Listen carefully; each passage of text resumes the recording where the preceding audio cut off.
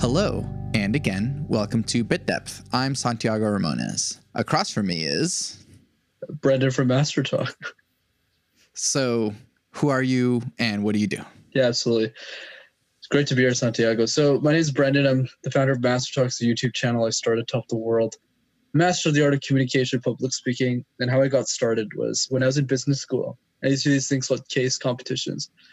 So think of it like it's like professional sports, but for nerds. So other guys my age were, playing football or rugby or some other sport or watching the sport. So you can tell from looking at me, I'm clearly not equipped for any of those things. So what I did instead is I watched other people present, and I did that competitively. So I presented over 500 times in university, coached dozens of people. And then after I got a job in corporate America, or I guess in my case, Canada, so I'm based in Montreal. But then after I started working, I just asked myself a fundamental question. What do I want my legacy to be? How do I make a difference in the world? That was when the idea for Master Talk came to be, because I realized a lot of the content on public speaking on the internet, and more specifically on the platform, was terrible. So I started making videos in my mother's basement. One thing led to another, and here we are today. Okay. So I guess out of all of the nerdy things you could have been nerdy about, why public speaking and not sports, like you mentioned? Yeah, it's fascinating. This idea that like sports is like awesome. I always found that interesting. Like it's like a ball with like air in it, and then people bounce it around and stuff. But one entertainment, man. Yeah, it's entertainment. One thing I want to point out is I'm a huge fan of sports mindset. So I've studied like The Last Dance's documentary, which is, for those who don't know, it's this documentary on Netflix that talks about Michael Jordan's journey as a basketball player. Super fascinating. Same thing with Kobe. Like Kobe Bryant, I like to watch the mindset, like the reason why they are and why they do what they do. But I don't watch any of the sports games for sure. So why did I get nerdy about the mindset side, or more specifically communication? So the way that I think about life is very simple. I think passions are very useless. Like I think they're general, they're non-specific. We can be passionate about a lot of things about life. Like our dogs, our cats, our parents, or, our podcasts, what we do. And that cripples a lot of people, because everyone, or a lot of influencers, fool us into believing that we need to find a passion, find a purpose. And the issue with that, as you probably know, is most of us don't find one, or we don't know how to find one. So we get confused, we get sad because we don't have anything that fulfills us, and then we get pretty depressed. But what I really want to add here, and how this ended up turning into what it is this idea of making a decision. So when I was 12, and I asked myself a better question, which is, what does the world need you to do most right now, and why? The answer at the time was not starting a YouTube channel. I didn't want to be able to. I thought that was for rich kids. That wasn't for me. Like I was this 12-year-old kid with a mom working at a factory and a dad working at a factory. It wasn't like that wasn't the thing. Right? It was a nice factory. It was we're in Canada. It's not too bad, but still, right? So, they were both making minimum wage. So I kind of just said, okay, what do I need to do now? I need to get a good job after I graduate university. I need to get an education. So I chose to be an accountant. I never changed my mind for 7-8 years. I got my first internship in accounting. Then I said, what does the world need me to do most right now? And I said, oh, these competitions are interesting. There's this job called management consulting. It's kind of like being a banker on Wall Street, but more fun and less depressing, I guess. But it's super interesting. You get to solve problems, travel around the world. It's a lot of hours of work, but it's super fun. So I said, what's the best way to get into consulting? And doing these competitions was the answer. So I primarily joined just to get a job, because a lot of people who do these comps or a lot of these programs go on to work at these big companies and go on to become senior executives in their 30s, essentially. So a lot of my friends work on Wall Street or work on as management consultants or work in nonprofits after they kind of do that for 2 years. But what I didn't expect to happen is I got obsessed with them.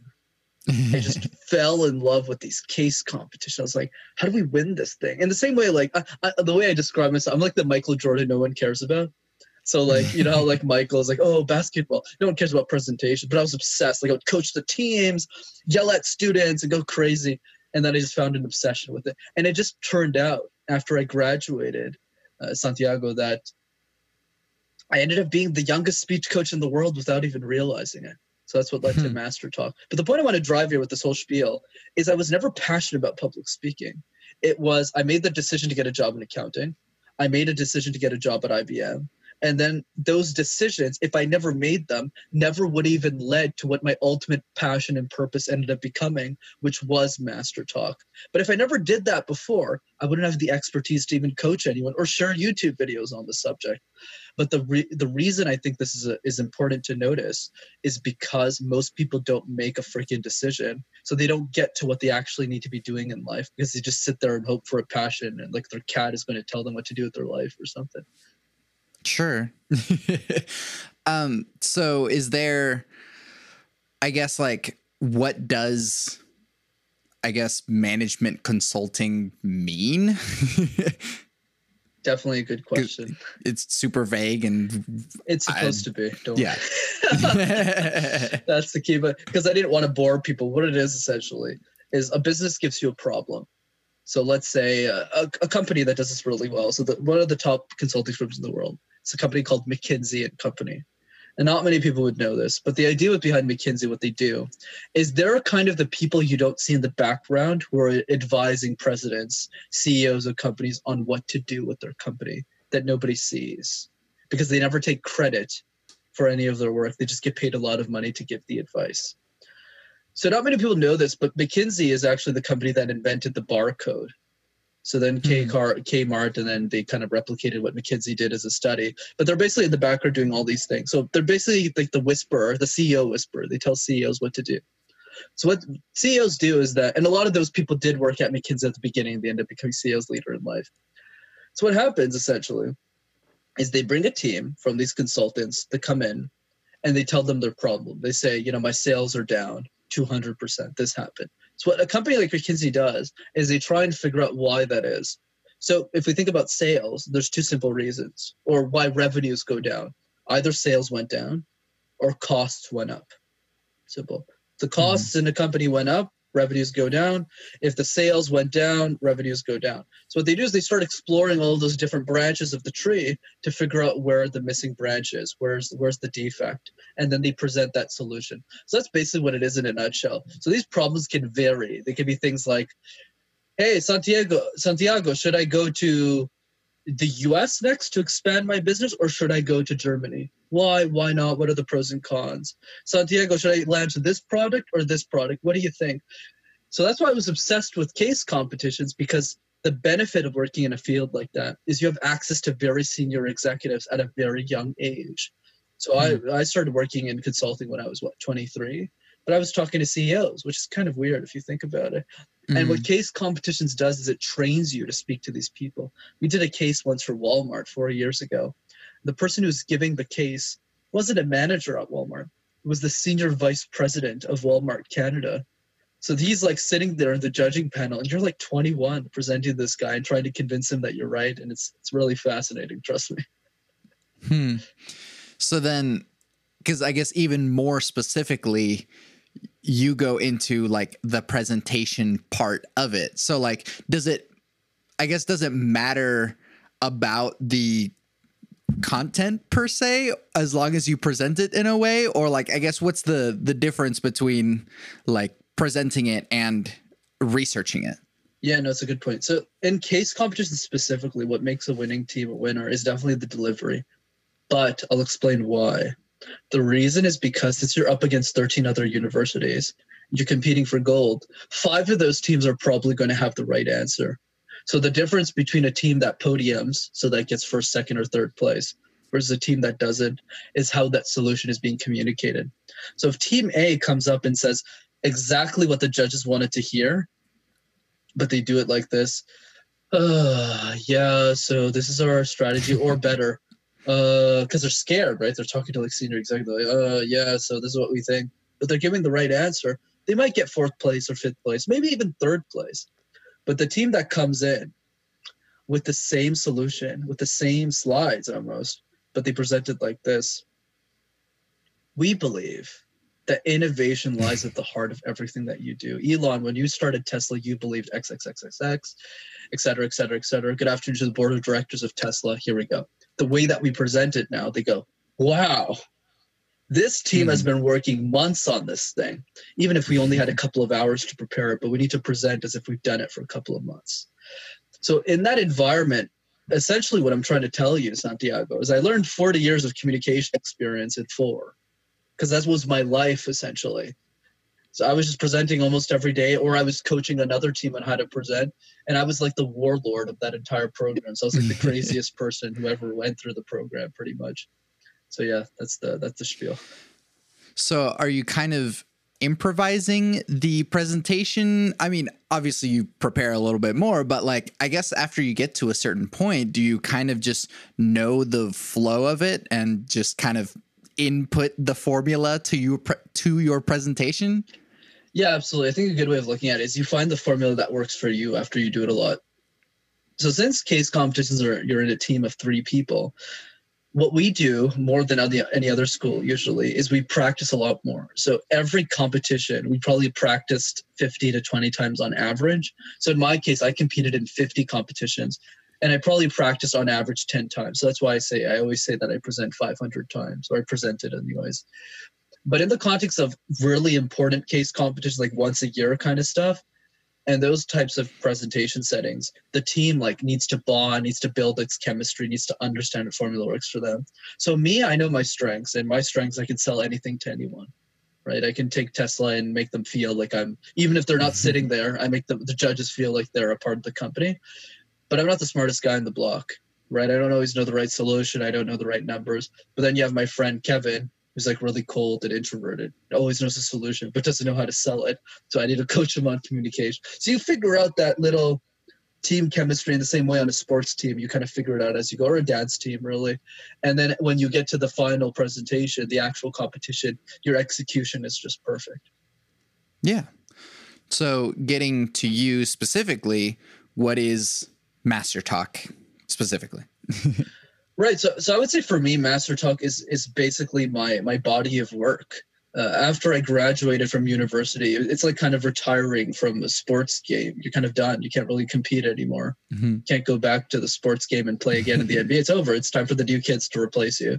So the same thing happened to me. You know, I got what I wanted. I got the job. And I asked myself a different question now about life, especially after I retired my mother at a very young age. She said, what do I do now? I got all the goals I wanted. I was going to make senior executive before 30. I was on track to doing that. And I still am on track. I'm still there. But I just said, what can I do more for the world?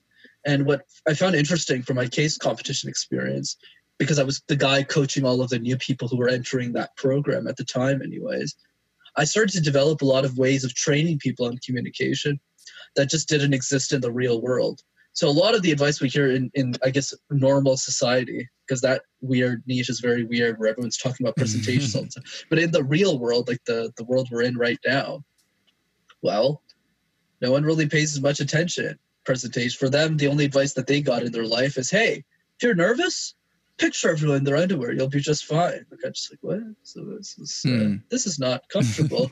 Or things like, are you scared of public speaking? That's okay. That's normal. Just breathe, drink a glass of water. You'll be okay. I was like, that's not solving the core issue. So I found a lot of holes and a lot of people's logic, more specifically PhDs on the topic. And I just said, like, I'll give an easy one.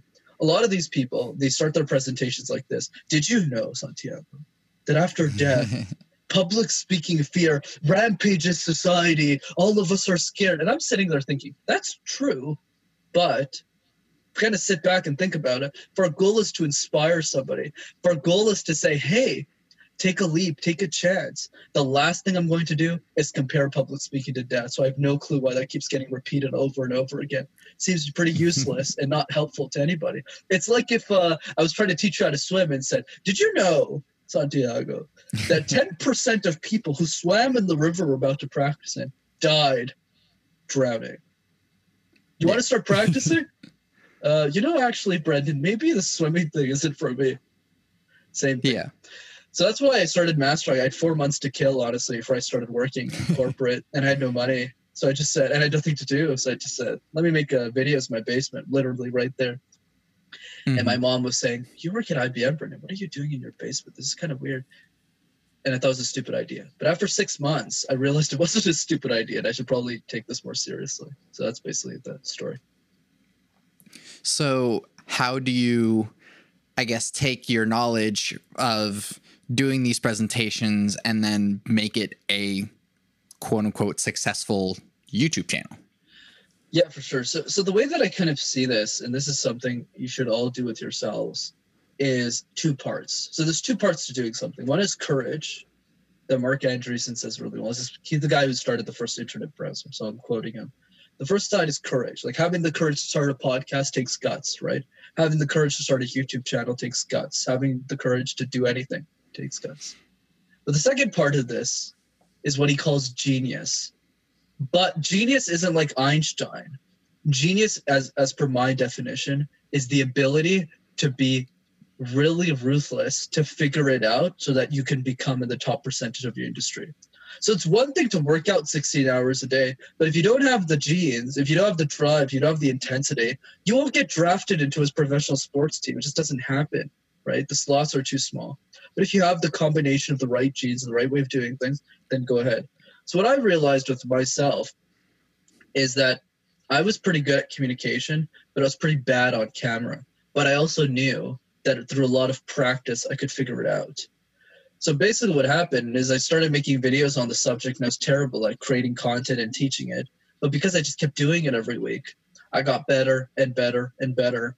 And because I just have a network that are some of the best presenters in the country, well, they weren't afraid to kind of run me through a wall. They're like, this is garbage, you're garbage, try again. And I said, okay. And then I did it again and again. And after a couple of months, probably 6 or 7 months into Master Dog, I said, okay, I'm pretty good on camera now. Let me try and make this a product. Let me try and sell a coaching service. Let me try better, improve the production, because I just kept doing it in my basement all the time. Luckily for me, because, this is the importance of being nice. I don't know why people think world is zero sum. If you're just a nice person, nice things are going to happen to you.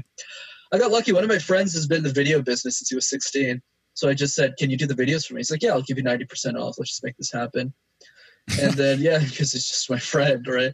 So then my videos, like production kind of just blew off. And then after that, we never looked back. Yeah.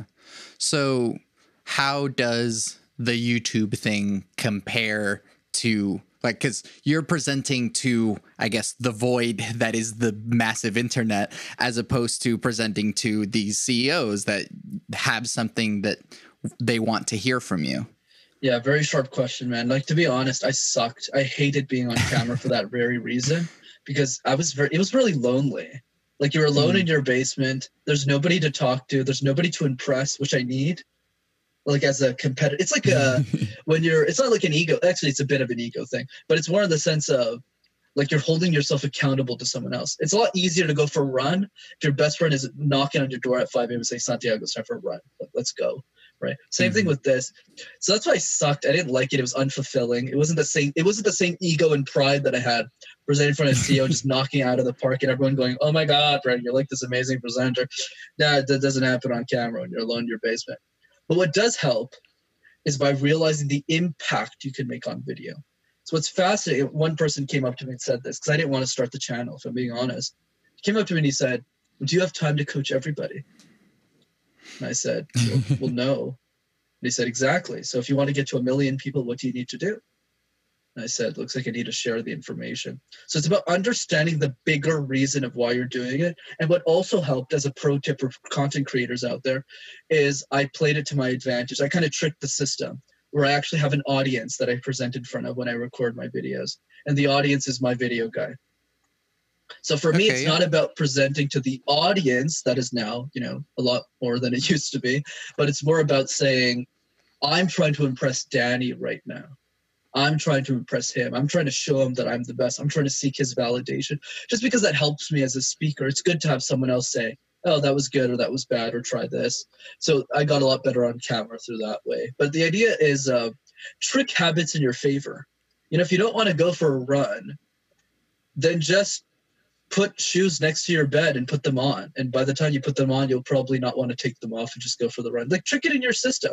Another cool trick that I do that I got from Brendan Bouchard is in your alarm system when you wake up, pick the 3 words that you stand for. So for me, that's impact, involvement, and importance. So every day I wake up and I say, did I make an impact in the world? Did I try to anyways? And if the answer is yes, then I win.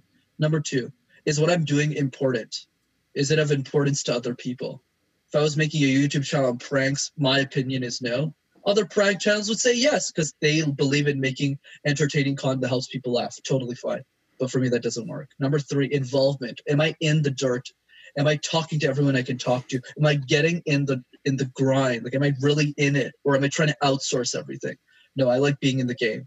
Number 3. But what I do is I change the labels so that every time I open my alarm, I see the 3 words. Whereas it's kind of like trick. Like, one thing he says is common sense is never common practice. So always make sure you're implementing those tips. So that's something I do, for instance. So camera works in the same way. Trick yourself in the right way. Yeah. You kind of mentioned how you play with the system or trick the system. How do you use the like YouTube algorithm to kind of find what works? And because I mean, obviously not everything is going to hit. You're going to have some things like, all right, 3 views, yay. Or some stuff is going to have thousands of views. And how do you find what works? Everyone's got a different opinion on this. I'll give you mine. And one thing I really want to push for people is my advice only really applies to educational content, because I don't really know anything about like pranks and like things like that. But in my niche specifically, I don't care about the algorithm. If an algo jumps, I'll take it as a win. But chances are, unless you have 100K subs, you can't rely on the algo. I got lucky with one video. So one video in particular, 3 daily speaking exercises. If you type public speaking exercise anywhere around the world, my video will pop number 1 in the search engine. I got lucky with that. That was not it. My video's good, obviously. The watch time's really good on that video, but I got lucky. I didn't plan for that. So my advice for people who want to be YouTubers is to never rely on the algorithm. The best way to get 10,000 followers is to talk to 10,000 people. You want to know the secret on how I got my first 1,000 followers? Well, I messaged 2,000 people, all of the network that I helped for 4 years. I said, look, I helped you on communication. Can you please support me on this? Can you please subscribe? Can you please watch my videos? Right? So for me, the content strategy is 99-1. Create 1% of the time, create way in advance. So I create my content years in advance, just so people know my strategy. And the other 99% of the time, I'm promoting. I'm having conversations with people. I'm doing workshops for free. I'm giving free coaching in exchange for introductions to important people that I can leverage to grow the following. I do podcasts pretty much all day, right? That kind of stuff. So I put a lot more emphasis on getting 10,000 people to watch that actually want to watch the content, right? So that they will share to 10 people, then, that's how you grow a real following. Yeah, it does seem like the promotion is bigger than even the creation of the content or even the content itself. How do you, do you want to keep doing that yourself? Would you rather someone else do that? Or do you feel like that's kind of your responsibility to make that your promotion? Mix of both, I would say. So everyone's different. So I'll give an example. Someone like Graham Stephan is a very famous YouTuber on the platform. He talks a lot about real estate and finance. I have a lot of respect for his work and what he does. He doesn't promote at all. He's barely on any podcast, but his videos are awesome. He posts 3 times a week. They SEO really well. He makes a lot of money off of them because the CPM is really high. CPM, for those who don't know, is like every time you make a video on YouTube based on advertisers who want to be featured on your video, they pay a certain amount. But because this is a finance and real estate channel, a lot of people want to pay a lot of money to be on his channel. So he makes a lot of money from that. So because of that specific niche and his strategy, for him being on a podcast is like, okay, it's more just I'm helping the other person. I'm just, they want me on. I'm just adding value to them. But in my case, I don't like making YouTube videos. I actually find the process extremely stressful. So my strategy is write the content 5 years in advance so I don't have to think about it. The one thing I would hate is to post garbage. That's why I only post once a week. So every time I post, people watch, even if it's not the most exciting content in the world. It's still good. I try and present posting the most entertaining way as possible. But people watch. They're loyal because they go, oh, wow, like this is something I can learn from. But it's always new. So because I post once a week, I have a lot more time to promote. Whereas I think the key is to really understand who you are as a YouTuber. Like another example I give, I'm one of the few YouTubers on the platform who doesn't like video. Like I don't like the video process. I don't like the jump. Like Casey Neistat is he loves his videos. Like he edits all of them himself. He does all that stuff. Me, like I hate that process. I don't want to spend 10 hours of my day. I would rather have conversations like this where that are more fun. I get to actually see you, so I can see the impact. I know you watched a video, so I'm just like, oh, okay, cool. So I can have a conversation. Even if 7 people are watching, I don't care. Like it's just fun to have cool conversations. So everyone's got their thing. I think the number one thing I want to push here is you pick the strategy that is most sustainable to you. Like I want to be in a position where I can create a year in advance. And if I want to take 3 months off, I can do that. Someone like Graham can't do that because he's posting 3 times a week, but he makes a lot more money than me. So you have to figure out that in between that works for you. Yeah. I guess in a way, the promotion part is kind of still kind of flexing that presentation muscle for you. So is there, I don't know if there's something like, I guess I'll be upfront about it. Are you lying in your presentations? Whenever you're presenting something that you, let's say, may not necessarily believe in, or just kind of trying to find what the person will like, is there kind of a dishonesty, or do you just kind of work with whatever it is that you're given? In the context of case competitions, I think deception is a better word. I don't think it's really lying. I think it's more about, I'll give an example. So let's say you get a case on Nike. Do I know Phil Knight? Of course not. For those who don't know, Phil Knight's the founder of Nike. But am I going to present as if I'm really excited to be there? Absolutely. Right? Because and the reason I do this, I kind of justify it a different way. To some people that could be seen as deception. The way that I spin it, that is just as authentic in my opinion, is those judges could be spending, and other schools are different. Other schools, this is going to be fun for you. So other schools go, do your best. Those judges are here to help you. Those judges are here to be there for you. Whatever happens, happens. What I tell my teams is I say, these judges make $500,000 a year. They make $250K a year. They are very busy individuals, and they're spending 8 hours of their day listening to people like you. Are you going to present garbage to them? Are you going to go up there and waste their time? No. You're going to go up there and make them say, wow, this team was worth spending all of those 7 hours listening to a bunch of crap the whole day. So the way that I approach public speaking, it's less to do with deception. It's more about empathy. And the empathy is saying to the judge, I want to give you a good show because you're taking time of your busy schedule to listen to me today. So I'm going to make sure that when I walk out of that room, you desperately want to give me a job. That is what I tell everyone I coach. And in that frame of mind, it doesn't seem deception anymore. So I can walk into a presentation and say, when you started Nike, it's a show, right? It's time to give the best show of your life. Same thing with my public speaking videos, right? Are there days I don't want to film? Absolutely. I'm sitting there and I'm just like, Jesus Christ, it's so hard. Why do I do it? Because I always tell myself that if I get it right, if I get it perfect with the right emotion, and I'm authentic and I'm excited and I do it one time, I never have to do it again. I can just share it forever. And so that's the key. It's all about being empathetic to the audience that you're speaking. That's how you kind of get rid of the deception piece to it. Yeah. What is kind of one of the nitty gritty things in what you do that you feel like people may not be able to, or may not see very often, and you're very proud of, and it's this very specific thing, and you're like, I know that I can do this little thing very well? Yeah, I think one thing that a lot of the case people give me credit for that's very not well known, so I'm glad you asked the question, is I'm very detailed. And by detailed, I'm obsessively detailed. So one example I give to a lot of the students I coached back in the day is I gave a specific piece of advice on how to build your introductions. Because most people start like this. That's why they lose a lot of points and they're not very engaging. Hi, my name is Santiago. This is Brendan. Let's talk about Nike in the future. Now I'll say that's going to get you like 7th place. Like that is not how you differentiate yourself from the teams, or you're not setting yourself up to win, right? Basically. Whereas what I do is I say the gold is in the company history. So a lot of people, when they read a case, they usually jump over the company history because there's nothing to learn. It's more just like, okay, this is what we did before, but let's focus on today.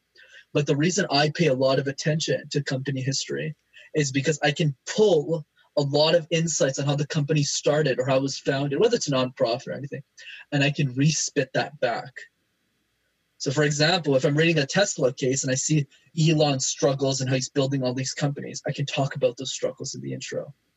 Instead of starting with, "Hi, Elon, my name is Brendan," I could say, through all of the ups and downs of how you've built Tesla, Elon, I think the one thing that stood out to me is this idea of resilience. This idea, anyways, I don't want to push on too much. But here, the thing is, I'm obsessive.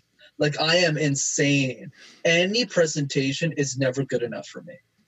And that's why it forced me, which is a great thing for, I guess, the public, now that the Master Talk videos are out for people, which wasn't the intention at the beginning. But it forced me to be the best speaker in the room, always. Since I was the leader, if I wasn't on my A game, people would be like, well, I'm just going to present like I do usually in my classes. But when I show up for a presentation, I'm giving you criticism, especially on your intros and the way you pitch. You're going to listen because you're going to say, well, I want to win too. If I'm putting in 20, like, just to give you an idea how crazy this program is. Anyone in a final round interview that tells me that they want to take holidays with their family, like Christmas or stuff, doesn't get in the program. I immediately cancel them out. The reason is because the competition is the first week of January. So you spend like 4 months practicing. You don't get Christmas to your family. You can take one day and then you're going to go back and practice.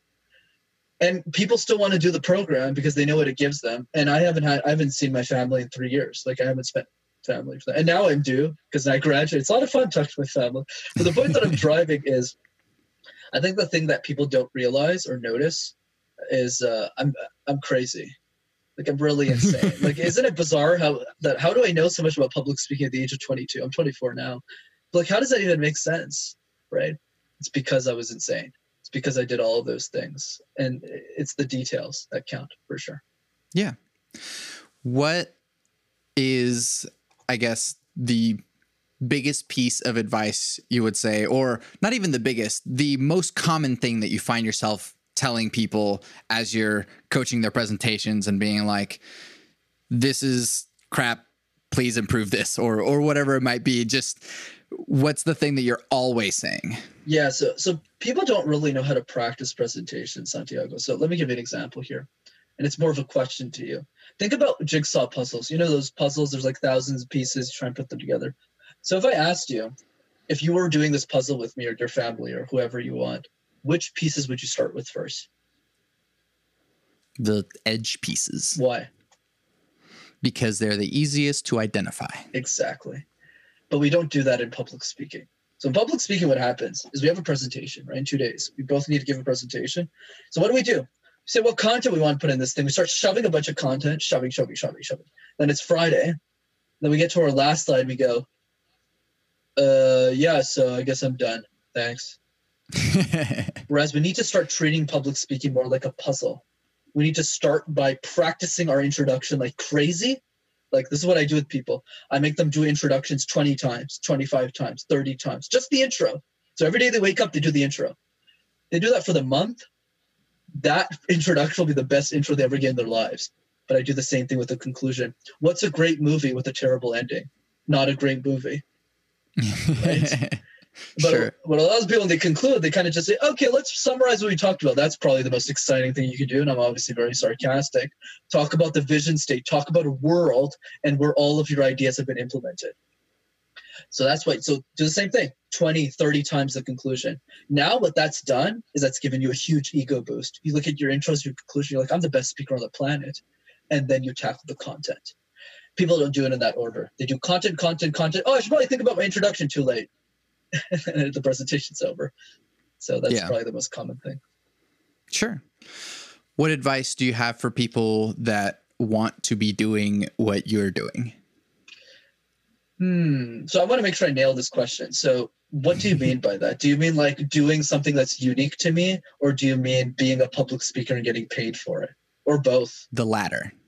What does latter mean? Is that the first or the second? The second one. Okay, being a public speaker and getting paid for it. Okay. Yes. So for advice on people to go pro, there's a couple of things you want to do. So the first one is you need to understand that people won't pay for a speech unless there's something in it for them. So that means if you want to talk about your dogs, that's cool. You can only do that. But it's not something people will pay you to do because you're not solving a problem for them. So think about, as you can probably guess, my keynotes I charge a hefty fee. Why? Because communication is something people want to pay for. Because if they spend, I don't know, I'm throwing a number, $1,000. It's a bit more than that. Let's just say it's 1,000, right? For the sake of this conversation. Well, if you become a 10x better communicator, what's that worth to you? It's worth tens of thousands of dollars, right? Over the long term of your life. So people will pay me a hefty fee because of the topic. But if I came up to you as a communication expert and I said, you want to talk about dogs? I said, sure, but don't expect me to pay you for that. So the key is think about the topic that you solve for somebody else. What is the pain point that you solve for someone else? The only exception to that rule is if you're a celebrity or you have a strong personal brand.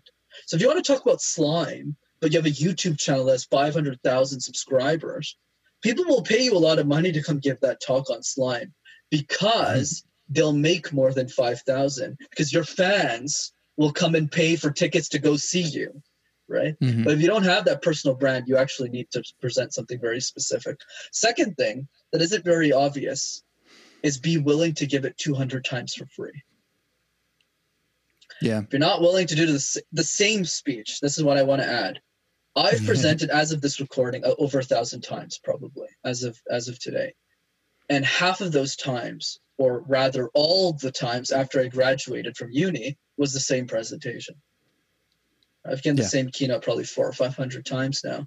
And I only started getting paid for it recently. And there's still times that I give it for free. You know, it's like a nonprofit or something, you know, to give back. Mm-hmm. But, you know, the company brings me, I charge them pretty hefty fee for that keynote. So the reason why I want people to think about this is the following. Being a professional speaker isn't as fun as you think it is. You know, the glitz and the glamour is great. You get to travel the world. People look up to you. People want to take pictures with you, which is very humbling, by the way. This happens at first. Because I'm not really famous, right? I got like a couple thousand subscribers. It's not that big of a deal. But it's very humbling. And that's great. And it fulfills me quite a bit. But most people don't make it there because they're not willing to do the same thing 50 to 100 times, right? Just to give people an idea. Today, as of now, this recording, this is probably my 8th interview of the day. So I'm right. So it's like I'm intense, but I repeat the same story over and over again because that's what it takes to become a brand. That's what it takes to share an idea that actually matters. If you keep switching up your stuff, you don't get anywhere. So that would be my advice. And the third one, of course, is build a personal brand. If you're not willing to deliver free content for people, don't expect to be paid for your time. Yeah. Cool. Now, since you've been delivering the same answers this whole time, hopefully all of these questions are going to be a little bit more challenging and maybe not quite as easily regurgitated. So, these are very what is different, the role? What is the role of spirituality or religion in your life? I love that. That's great. And by the way, kudos to you. Actually, most of your questions you've asked me, I've actually never been asked before, so that's great. Awesome. Yeah. So spirituality. Well, actually, it's sorry. That makes me question other people interviewing you because this is just my genuine curiosity. What's wrong with people? Yeah, sorry. Go ahead. No, for sure, absolutely. But just to add on that, it's more the sense of the specificity of your questions are interesting. So let's say you don't just say, "How do we engage an audience?" You go, well, in this case competition situation you're in, what did you do there? Right? That people don't really dive that level, but they still ask relevant questions. That's what I mean. But it is interesting nonetheless. Okay. Spirituality and religion. So the way that I see spirituality and religion is, and I like Sam Harris's point of view on this, not the atheism point where everyone should not have a religion. That's something I want to push here because I always like to stay neutral here. The thing I want to push is it doesn't really matter if you're religious or not. You still need community. And I think that's something I've learned over time. And without community, as human beings, we are lost, right? That's what I find interesting about a lot of people who go to churches. I ask them a lot, why do you go? They don't actually say it's for God. They say it because they get to see everyone else at the church. And I think that's awesome, right? And a lot of my friends are from different faiths and different beliefs, and I don't have a preference for any of them, really. It's really just, everyone's happy, and as long as everyone's a great human being, be that. But I think in my own personal journey, what I learned is spirituality is important for everyone. If somebody else isn't giving you the answers to your life, you need to learn to figure them out. And the best way of figuring them out is finding your own community. So for me personally, I found my community at personal development events. Think of it like Tony Robbins events, Lewis Howes events. I spend a lot of money every year. Not that much money. It's actually not that expensive to fly out to meet people who are like me. purpose-driven. We sing Kumbaya for 3 days. We talk about our fantasies. We talk about weird stuff that we would never talk about in the public eye. Like I won't be doing this podcast. No, I'm kidding. Ask me anything. But the point that I'm driving is find your people, find your tribe, and ask them the stuff. So, for example, a lot of people say, do you do yoga, wellness, meditation? What do you think of all that stuff? I always say there's a much important habit that nobody talks about that people need to, that leads to all of the yogurt and the stuff you're supposed to do. And the habit is ask yourself a hard question every day. What are you pretending not to know? If you had all the money in the world, how would you spend your time? Isn't it odd that we're all saving up for 65, but Chadwick Boseman, who was in Black Panther, died at 43, and Kobe Bryant, who had all the money in the world, couldn't save himself from death, and Steve Jobs died at 56? Why aren't we asking these questions? Because it's through those questions that arrives at the answers that we're looking for. Just most people aren't willing to ask. Beautiful. So that means that the questions that I'm asking people hopefully helps them tackle those things a little bit sooner. So then, what is your definition of God? Man, you're asking me really political stuff. I mean, controversial stuff. Let me see. I didn't realize God was political. No, I usually don't like to get into religion, but I'm happy to comment on it anyways because I appreciate the question. So the way that I think about it is, I think God is what you make it to be. So in the sense of, for me, God is more of an energy, not necessarily a thing that I believe in or a person, but rather an energy in how I should be living my life.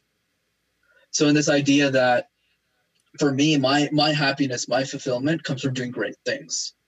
So if I'm like spending time with my family, which is great, I love my family, but if this is all I'm doing, I'll be miserable. And that doesn't apply for everybody. And I'll give you an analogy that kind of explains this. There's this great documentary I recommend everyone watch. It's called Free Solo.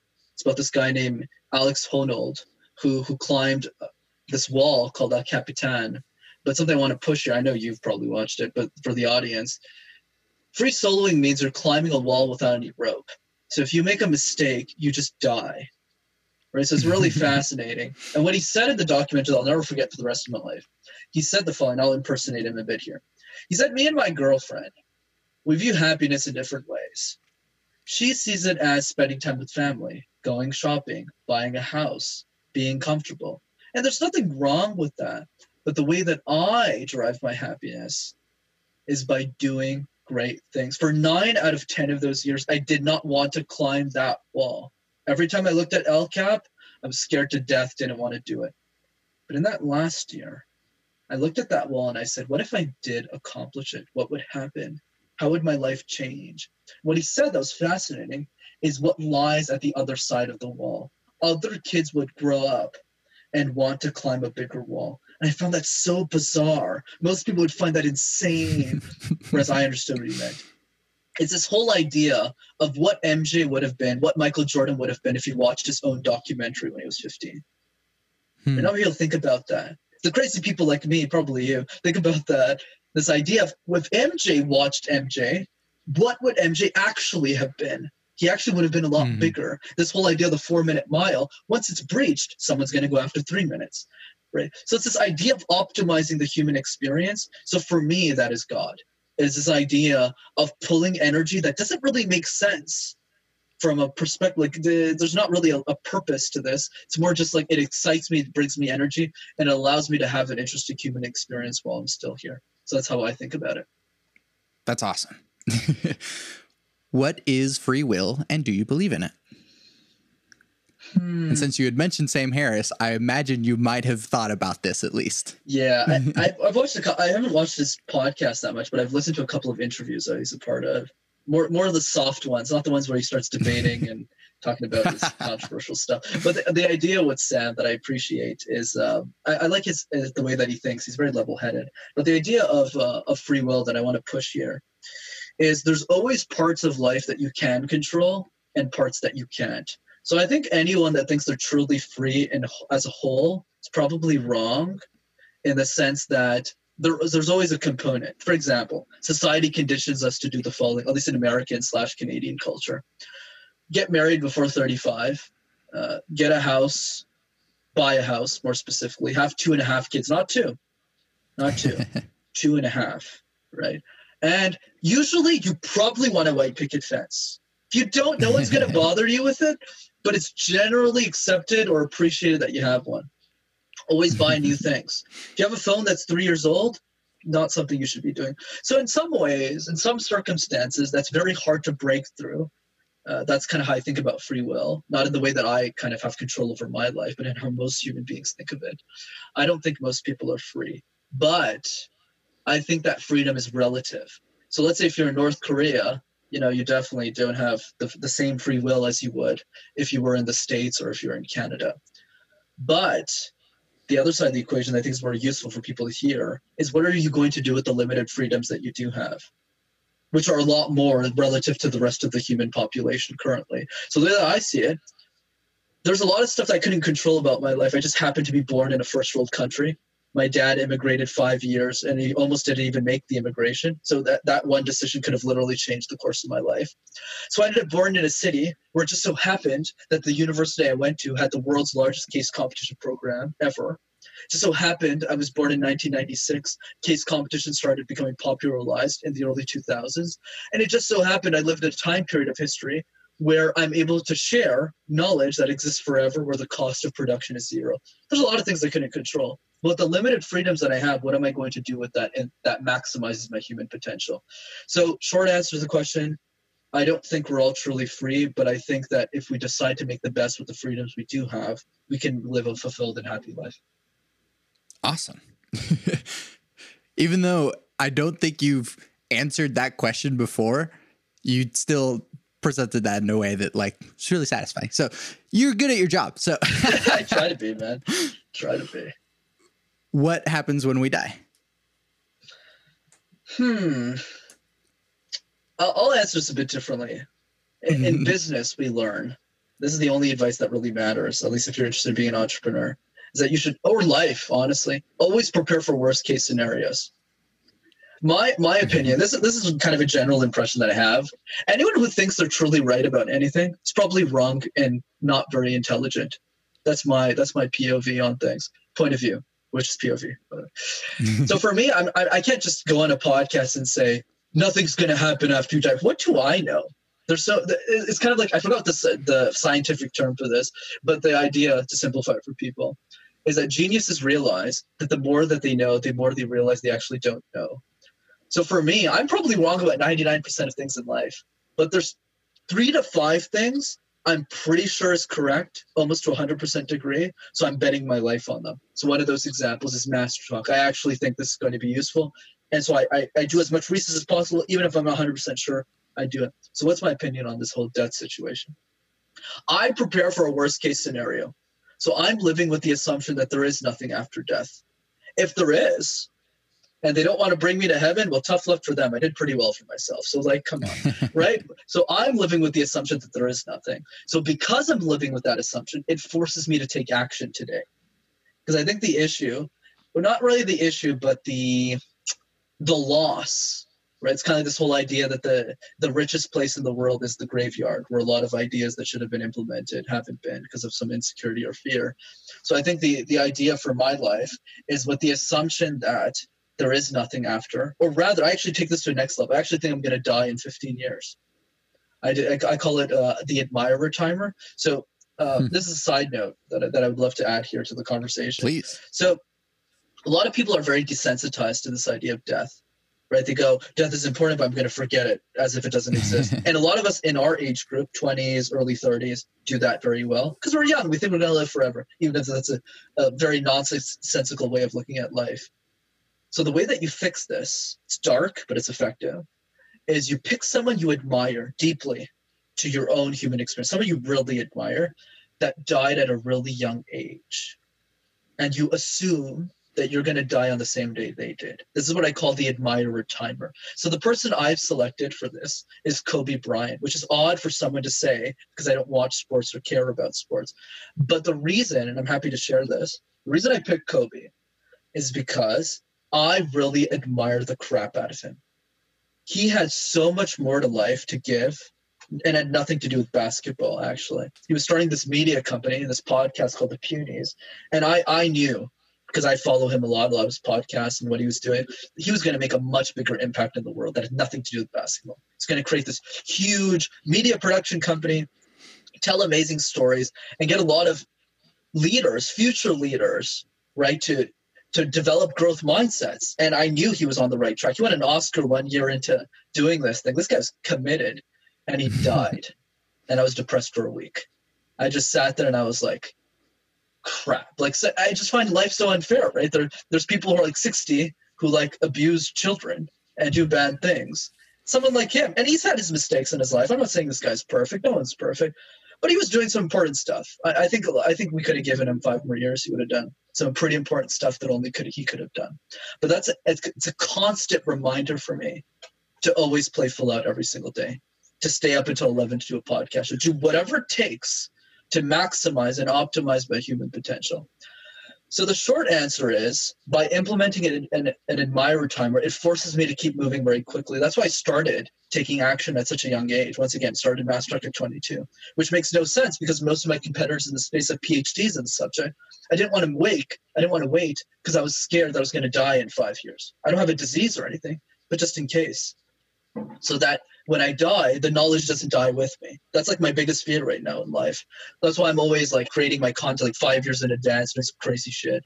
So the point is, I work with the worst case scenario. I assume I'm going to die, that there's nothing after this. So I'm just going to play full out while I still can. Heck yeah. That's really inspiring, at least to me. So I don't know if other people would be like, gosh, that's dark. But yeah. I'm assuming that you're the only person who listens to your own podcast. So, so that matters to me. So I appreciate it, man. I do listen to my own podcast, but mostly to see like quality controls. How did I do? How do you determine what good behavior is? Very subjective answer for sure, like many of the stuff I've said today. But if I had to give a concrete way of being, I think some easy to general things we can all agree on, it's just be nice to people. Like I'm a very cocky person. Okay. I'm very upfront about it. Very confident. I think I can take over the world at public speaking and blah, blah, blah. But it's this weird dichotomy where I don't disrespect other people. Like if somebody is I don't like disrespecting people. Like for example, like when I rescheduled this thing with you, I showed appreciation. I was like, thank you for doing that. You didn't have to. I really appreciate that. Like things like that, right? I don't like disrespecting other people. So I think the idea is just being kind. I think is really important. And I know we talk about this a lot, but I think the reason is you don't know that little thing that could change somebody and how they think about it. I'll give you a perfect example with me. I was 4 months into master. I thought it was a stupid idea. Honestly, I was just like making videos in my basement. What the hell am I doing? This kid that came from nothing, had factory work. I'm supposed to be the person that some energy called upon to democratize I was supposed to be the next Dale Carnegie. Me? I'm sitting on a mattress, dude. Like, what the hell? That makes no sense. Then there was this woman named Nadia, a good friend of mine. She came up to me one day. We were just chit-chatting. She's in the CASE program. So we were just, having, like dinner or something. And she looked at me and she said, Brendan, I forgot to tell you, but I've been watching all of your videos.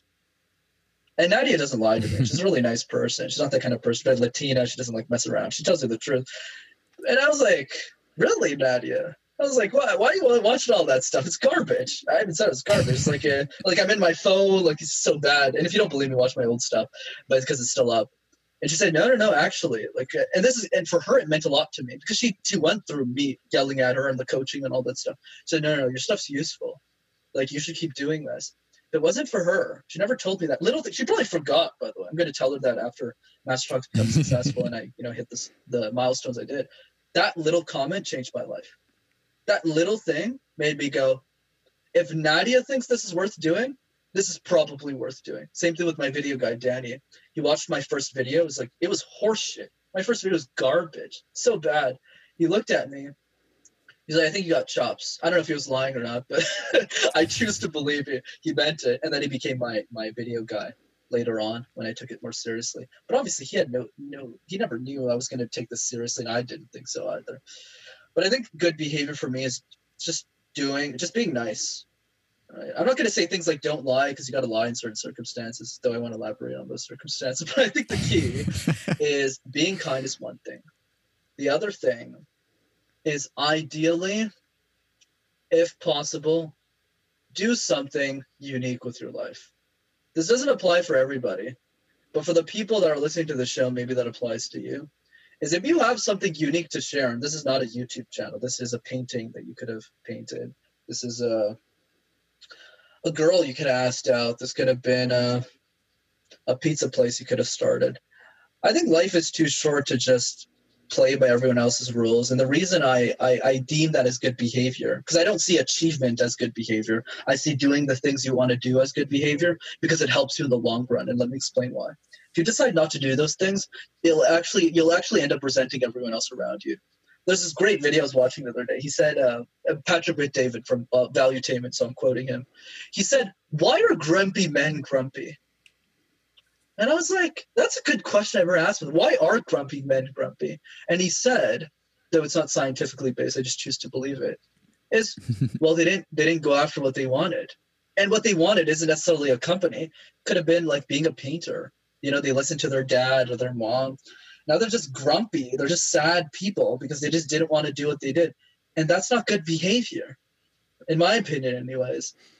So the way that I see it is be kind to people, simple, do a couple, hold the door for some people, you know, whether you're a man or a woman. Like somebody's struggling. Like I massaged my mom's feet today. Like it's just little things, right? You know, just things that you don't really take credit for that you just do. And the other thing is just, you know, add value if you can. Yeah. So I think I'm going to keep going in order of my questions, but I'm going to like split it so that we can go into the second one because I still want to hear all of your answers for some of these. Absolutely. So, but I'm just looking at the time. Yeah. So how do we reduce the division? I usually ask this question with a political context, but it generally seems to be with a more like how do you convince other people to care about other people? Very good. So I have a couple of theories on this that I'm going to quote a lot of people that I look up to.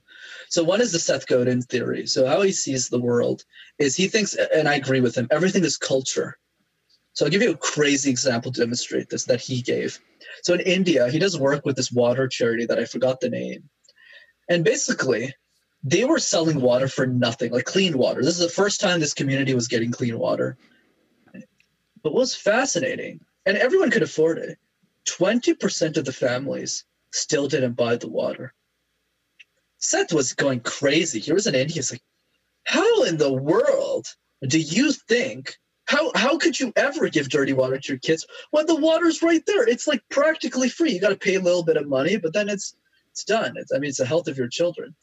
The reason they did it was because of culture. So how did they fix it? It was really fascinating. What they did was they went into kids' presentations. They went into high schools. The water charity went to high schools, started talking about the difference between clean and dirty water, making them taste both.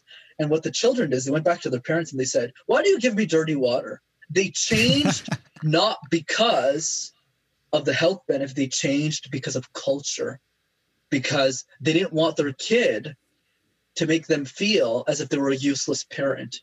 And I find that so interesting. In the same way that we all value, what's a good example here?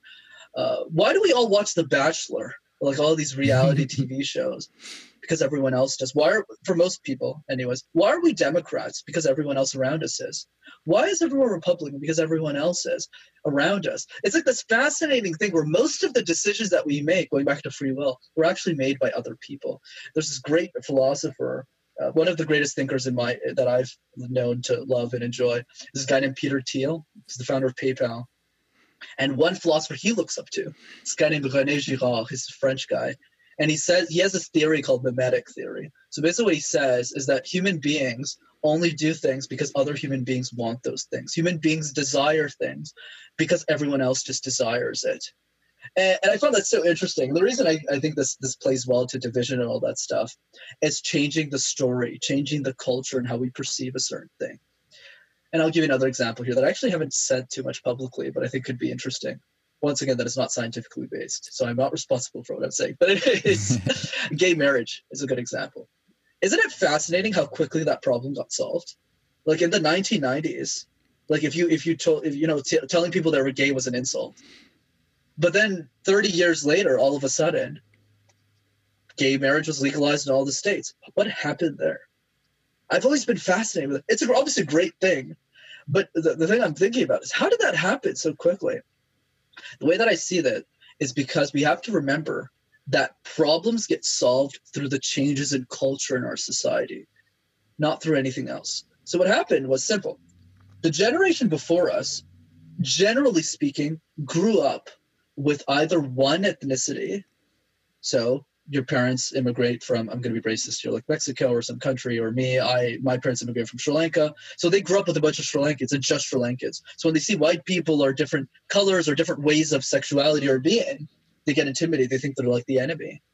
But what's fascinating is in our generation, it was the first generation where what the U.S. calls the melting pot, not from a direct point of view, what they wanted the melting pot to be, but rather a bunch of ethnicities starting to interact with each other at a very young age, which made us a lot more open-minded. So even if we are not, and at least in my case, I am not a homosexual, I know someone who is.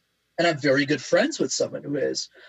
And this happened in mass. So you have a lot of people who are just like, hey, wait a minute, why are we hating on gay people? They're all pretty nice folks. There's a lot of celebrities that we admire, culture, going back to culture once again, right? That also love, are great people. They're not bad people. So what is this stigma here? So then one person starts a match, throws it and says, hey, we need to legalize gay marriage. And then all of us raise our hand and say, that's true. And then all of the politicians who are against gay marriage all of a sudden have to be for gay marriage, or else they don't get reelected. Yeah. Like Arnold Schwarzenegger is a good example of it. The governor of California at the time, anyways, got a lot of hate for being against gay marriage. Well, he got pushed out. Right. So what I find fascinating about division, one side is culture. That's what I want to talk about. So don't think about what problems you want to solve. Ask yourself instead, what are the world's easiest problem to solve that you can solve in your lifetime? I think that's a more healthy conversation that doesn't cripple you. Right? Because if you want to fight for climate change, this is great. If you want to do that, I'm happy for you. But it's also very complicated. Like if you don't thrift all your clothes, you suddenly become a hypocrite for the only problem you're solving. Right? So it's weird. Yeah. It's very disarming. It's very it's very, how do I say, it's discouraging. Right? It's like you don't want to do anything. The other side that I want to point out, and very few humans have this skill, is this idea of understanding all perspectives. Most humans, what they do is whatever they believe, they just tend to see it as the truth. So if I'm a Democrat, I'm going to say I'm a Democrat. If you're a Republican, Santiago, I hate you. Reverse is also true. If I'm Republican, you're a Democrat, I hate you. But what we're not doing enough is we're not sitting down and just having conversations with each other and asking open-ended questions. Santiago, why do you believe what you believe? And the same way you're doing with me. Why do you believe that? Why do you believe this? If we started doing that, we'd have a lot less problems in society. It's like this whole idea, like if you're for or against abortion isn't the issue, right? The issue is, are you willing to listen to the other side? There's a reason why people are for abortion and they're all against. Are they all bad people? How could that even be possible statistically? Mm-hmm. They all have families. They all have passions. They all have the same hobby. They all watch Netflix, right? It's like we all watch the same shows. Why are we so divided? And there's a great book that I can recommend for you, since we're kind of having an informal discussion. There's this guy named Jonathan Haidt. He wrote this book called The Righteous Mind. This is basically, I've read it. Oh, you have? Excellent. So for those who don't know, it's basically a book where he talks about why good people are divided about religion and politics and stuff. So I think the best way of solving for division is coming together on problems we can all agree on. That's why in my lifetime, I'm only focused on solving two problems. One is communication. There's nobody who's going to come up to me, Santiago, and say, I hate you. I'm against you. You shouldn't be solving public speaking for the world. I want to finish you, right? Versus, sure, going to get a little more controversial. If we try to solve for human trafficking, which is horrifying, it's also very difficult because you have the mafia who's against you. You have people with arms who are against you. You have really smart people who are also really bad people. And you don't know where the humans are located, how many they are missing, etc. It's a very difficult thing to solve. So my advice to people when you think about division is focus on one or two things you know you can knock out in your lifetime. If everyone did that, the world would be 100 times better than where it currently is right now. So for me, those two problems are simple: public speaking and the water crisis. I don't care if you're Republican. I don't care if you're Democrat. I don't care if you're a nihilist. I don't care who, what, where. You're all going to agree, 99% of us anyways, are going to agree that every human being should have a clean glass of water to drink. And it's disgusting that 10% of us are drinking brown water every day. I should probably do something about that. But if we all had that mentality, how do we solve the easiest problem? The water crisis wouldn't even exist, right? And that's the issue. Yeah. I'm going to put the last question here, and then we'll, divide it. But cake or pie? Definitely pie. But if I'm being honest, neither, because I'm a pretty health freak. So I only cheat once every 2 weeks. And when I cheat, it's to eat junk food. So like burgers and shit. So not either. Yeah. But if I had to pick, pie for sure. What is best pie? Kind of corollary to that question. Probably apple pie. Probably apple pie, like nice freshly baked, like those apple ciders at McDonald's. What did they call it? Apple turnovers? Apple something. Yeah. I don't eat McD's. I haven't had McD's in 4 years, but like that thing, I eat sometimes. Yeah, heck yeah. It's pretty good. Brendan, thank you so much for doing this with me. Where can people find you and your things? Of course. So clearly, if you're listening for this type of conversation, I would just rewatch this. But if you want to listen to public speaking information, stuff like that, or just life tips on my Instagram, you can check out my YouTube channel, which is Master Talk in one word, or you can follow me on Instagram, which is Master Your Talk. Awesome. You can find everything that I do on my website, SantiagoRamones.com. I make music. Bloom is available now, streaming everywhere. Put it on in the background or show it to your friends so you can all enjoy it together. You can also buy it on Bandcamp and get bonus content so you can sit alone in the dark with your headphones on and listen to the album in its entirety while reading and looking at the bonus content. I also make music with Power Cycle, an experimental electronic trio. Our first completely improvised album, Too Many Damn Cables, is streaming everywhere. To support this podcast, leave reviews, comments, tell your friends about it, and buy my music, because by supporting me, you're supporting the podcast. I always end the podcast with my 3 things. They shape my life philosophy. Those 3 things are: love never fails, it's going to be okay, I might be wrong.